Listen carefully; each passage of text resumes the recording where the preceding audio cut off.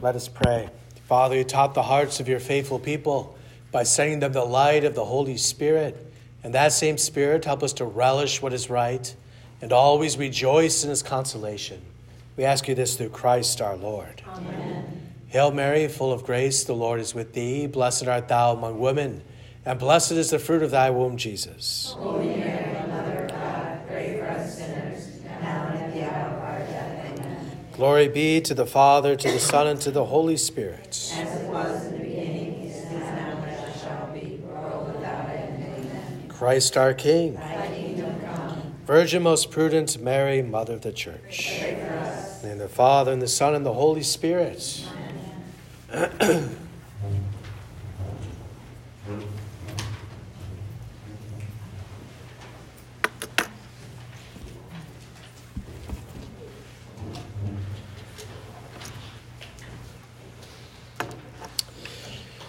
So after this meditation, we will directly go to the chapel and have exposition of the Blessed Sacrament. And those of you who signed up for nocturnal adoration, pray for me because I'm going to bed.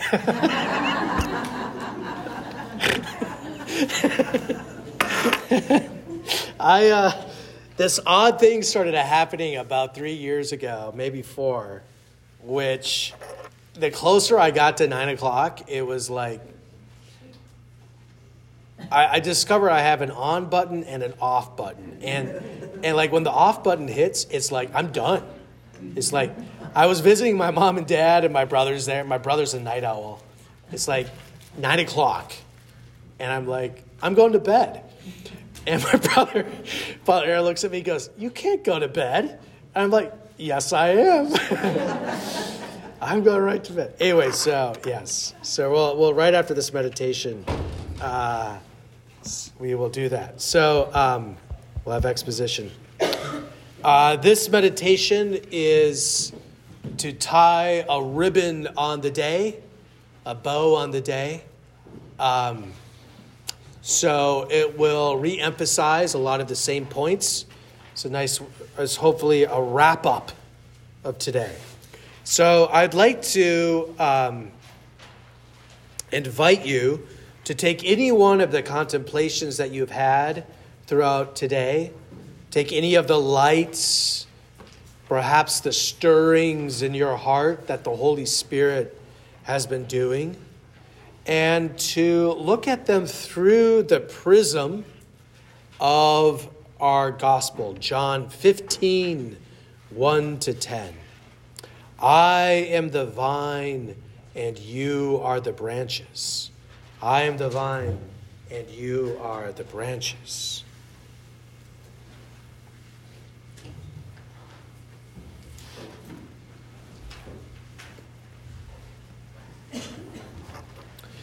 Remember, as we pray with the passage, to go through the 3 ways of praying, to approach the passage slowly, to read it to yourself, to visualize, to stop and to ponder the words, and then to begin to make associations with what the Holy Spirit has been stirring in your hearts. I think a lot of times what can happen on these silent retreats is because, well, for many, the Holy Spirit is very active. I guess I'm speaking from my own experience here.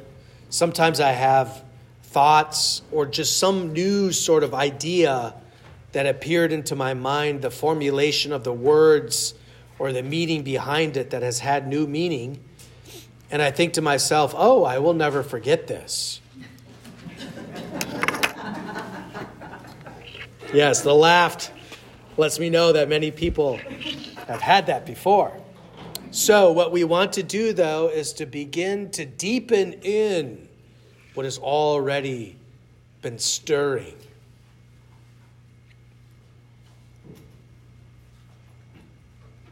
Point number 1. Jesus' words to you. You are the branches. Remember, as we were contemplating our creation, our ongoing creation. We saw how God knows us from the inside and out.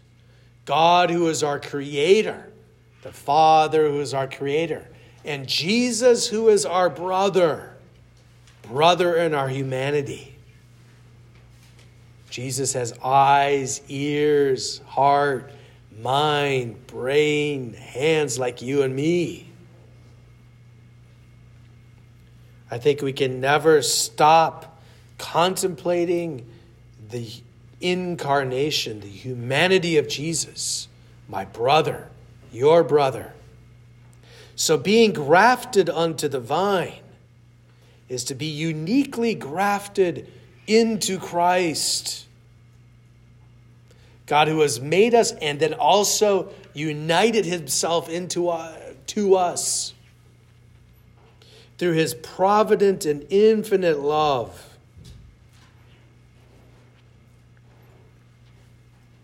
Our Father, our Heavenly Father, the vine dresser, has united you to himself through his providence.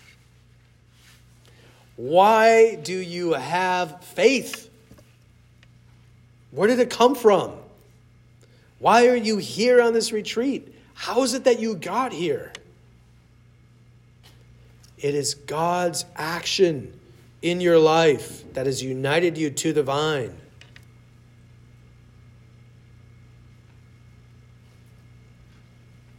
While honoring our freedom, this is God's way.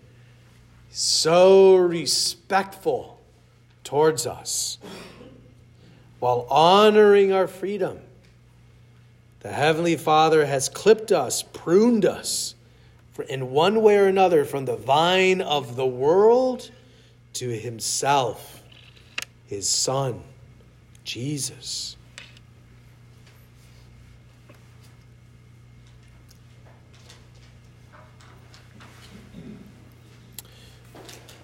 Point number 2. Jesus' love is the root. It's the root. The deep roots.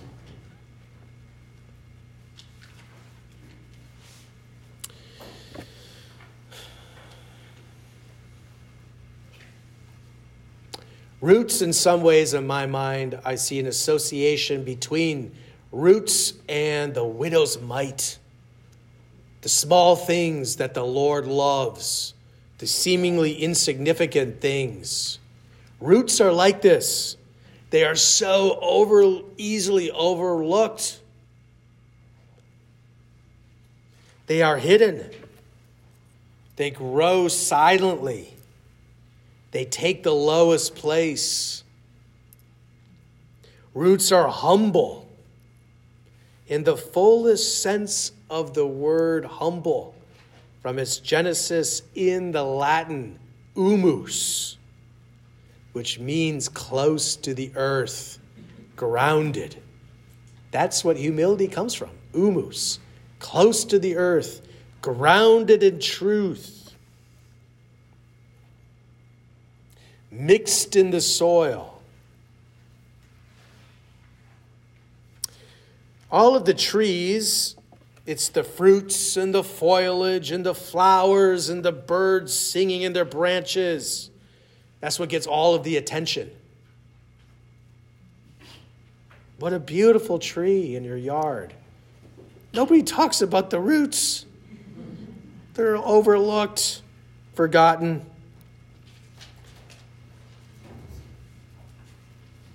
Yet if the tree is to stand firm and upright and strong, that's how it endures over time.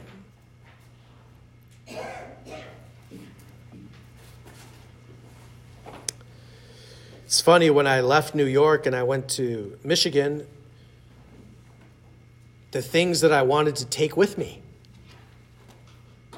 And one of those things were, one day, some of the fathers and I, we went down to the New York Botanical Gardens. And there I saw a little tiny sapling, or little tiny seedling of a dawn redwood tree. And when nobody was looking, I plucked out 6 of them. 6. They were going to get run over by the lawnmower, I think. Anyway, brought them back to Rye, planted them in a pot. 6. So I left 2 in Rye. I gave 1 to Monsignor Sacano, which he loved it. It is now on Park and I think 68th Street. He planted it there, and I brought 2 to Michigan. Anyway, so I fall in love with this Dawn redwood tree, which is amazing. It goes back to the Jurassic period. It knew the Tyrannosaurus Rex, all of those things, right? So I could go on and on. Golden retrievers, bees, redwoods. Let us not get distracted. However, the point I want to make here is one of the neat things that redwoods do so they don't topple is their roots intertwine underneath the ground, hidden, and they hold on to each other to keep themselves standing upright. Really fascinating, the roots of the trees. So everybody talks about the redwood tree, how magnificent it is, and yet hidden underneath is the whole system of intertwined roots that keep it standing strong. That's how Jesus is for us.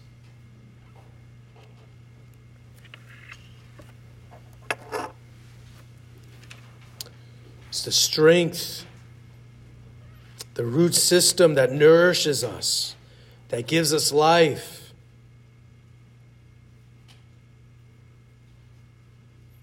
In a humble way. In a humble way. God humbled himself by becoming one of us. Not an angel. Not an angel. One of us. His lowest moment, the crucifixion, is what gives life-giving grace and leads to the resurrection. Point number 3. Spring, summer, fall, and winter. Being united to the vine means our life will follow the same dynamic of the seasons. If we judge a vine by its fruits during the long and dark winter, we might become discouraged and cut it down. Winter is a part of life, seemingly the longest part of life. It's a time of patience. It's a time of fortitude. It's a time of austerity. It's a time of expectation, of yearning. It's like an Advent. Yet, as sure as the sun rises, spring will eventually come, and the vine bursts forth again with blossoms. And on it goes. There's no definitive point of arrival.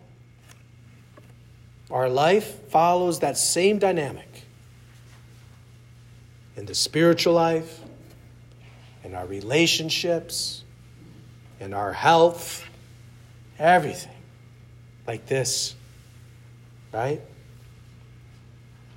We should never judge ourselves or our fruits in the winter.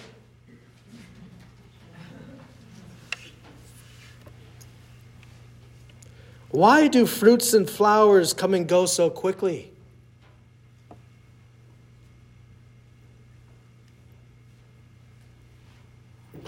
Why do they come and go so quickly? The humble roots are essential and lasting. That's the important thing. More important than the fruits are the roots. Grounded in Christ.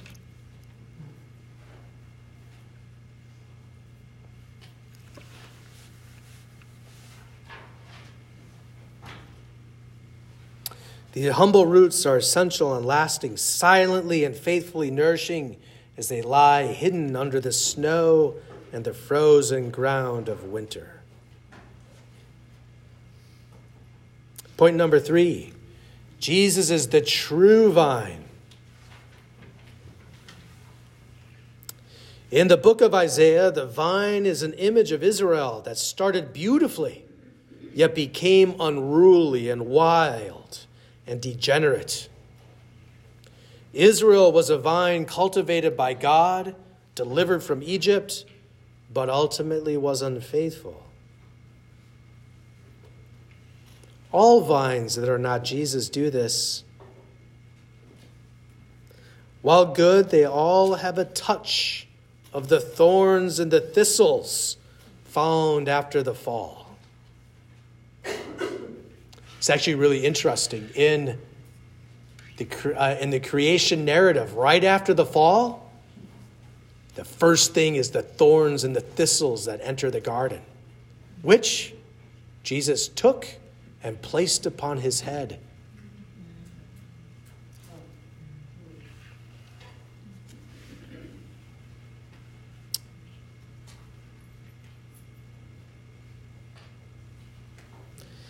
In contrast to the vine imagery of Israel, Jesus calls himself the true vine to highlight his love, his goodness, and his faithfulness.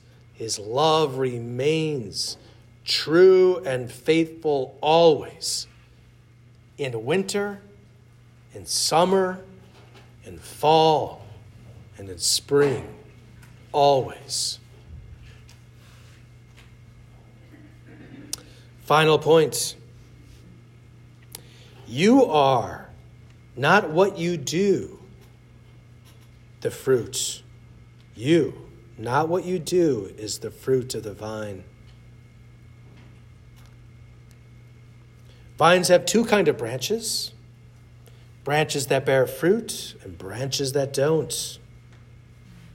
The branches that don't bear fruit need to be cut back so that all of the vine's energy is channeled into the branches that give fruits. Perhaps we think of fruit as productivity and so forth. Yet, is continuous fruitful productivity that the Father vine dresser has in mind for us, as if a plant should continuously give bloom? The fruit is not what we do, but who we are. You are the fruit because you have been grafted into Christ by virtue of your baptism. In so many ways, the Father in his providential love, in ways that we see and in ways that we don't, has pruned back the branches so that you could be here today, right now.